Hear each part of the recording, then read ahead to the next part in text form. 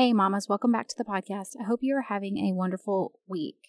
Today I want to talk with you about practical tips for showing Jesus to our special needs children. We're just going to go over some different ideas that I have found that have been really beneficial. This is obviously going to vary depending on what specific challenges your child has, but these are just going to give you some ideas for you to then personalize and make your own and really develop as you can for your specific family. So let's get started. Welcome to the Special Kind of Motherhood podcast. This podcast is for moms who are parenting differently abled children. Maybe you desire to switch to a more natural lifestyle to improve your family's health, but you have no idea where to start. You're longing for more routines and time, but every time you try to implement those tips that you've spent hours researching, you realize that they don't work for your family dynamics. Hi, I'm Ashley. In this podcast, we will focus on implementing routines, switching to a more natural lifestyle, and uprooting those old mindsets that are keeping you stuck, so that you can plant yourself firmly in the truth that Jesus offers you. Our focus will be on creating small, customizable changes that will build upon one another over time to create real impact in your life. If you want to hear from a mama who has been raising several children with special needs and who knows how important it is to do this in a way that's sustainable and that doesn't add to your overwhelm, then this is the podcast for you. Pop in those earbuds, reheat that coffee for the third time, and let's go.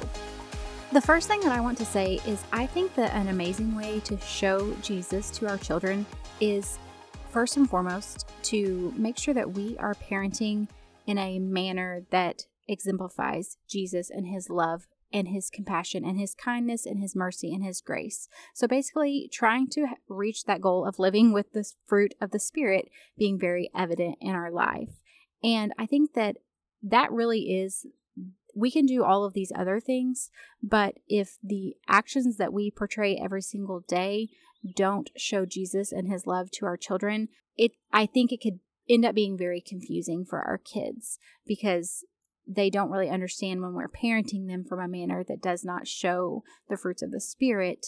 Then really it's just a matter of us being inconsistent in how we are trying to show Jesus to our children.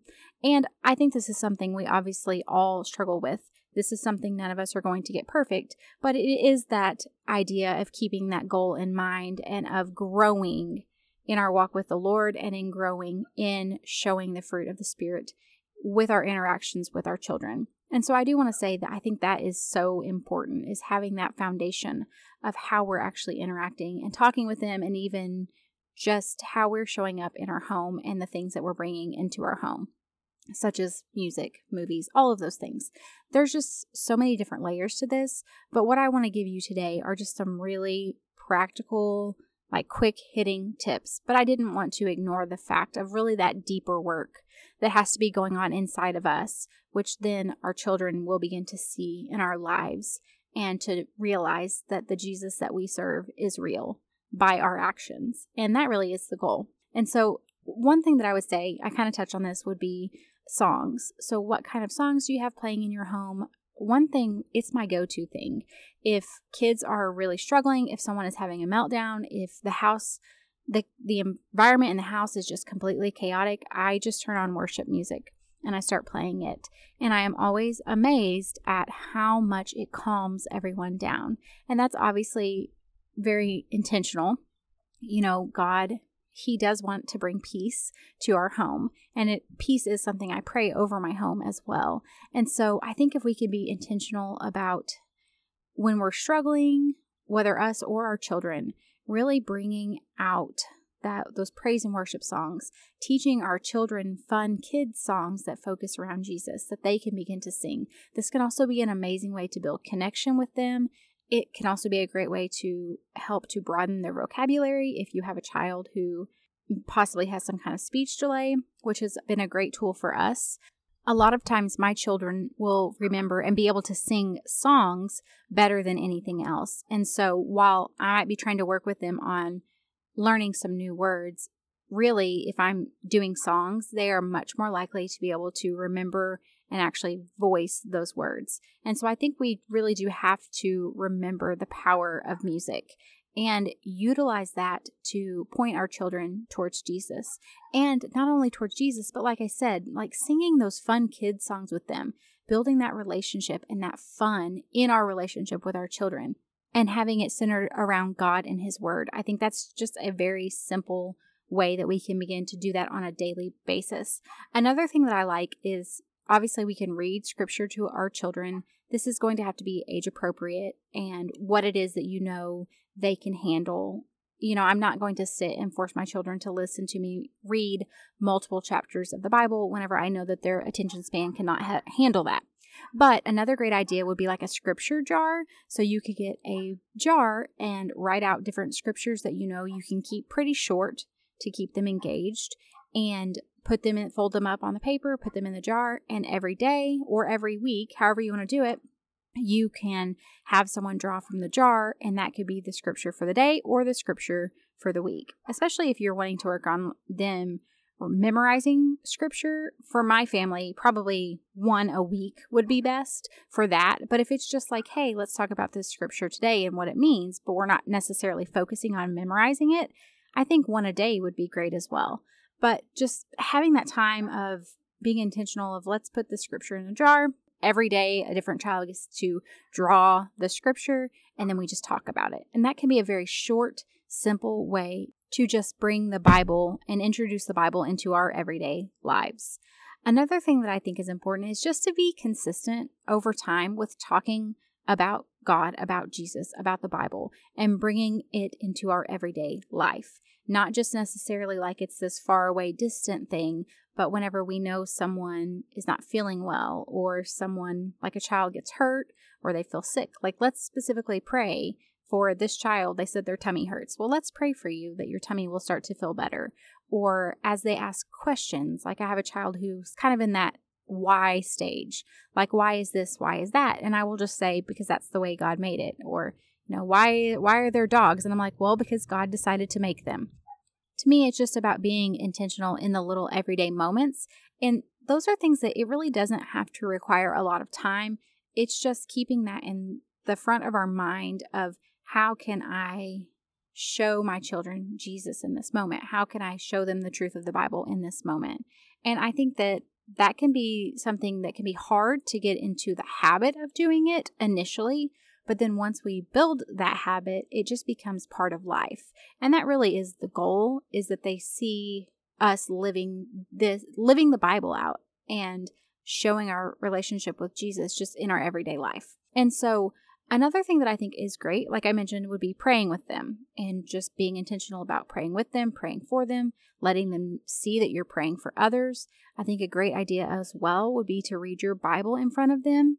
Read it in a visible place where they can see it. They understand that it's a priority to you, that it matters to you, that is how you find joy and strength for your day, and just being honest with them about that. I think this obviously depends on your child's developmental level, but even if they don't, you think they don't understand, I always want to assume that my children understand and recognize more than I think that they might.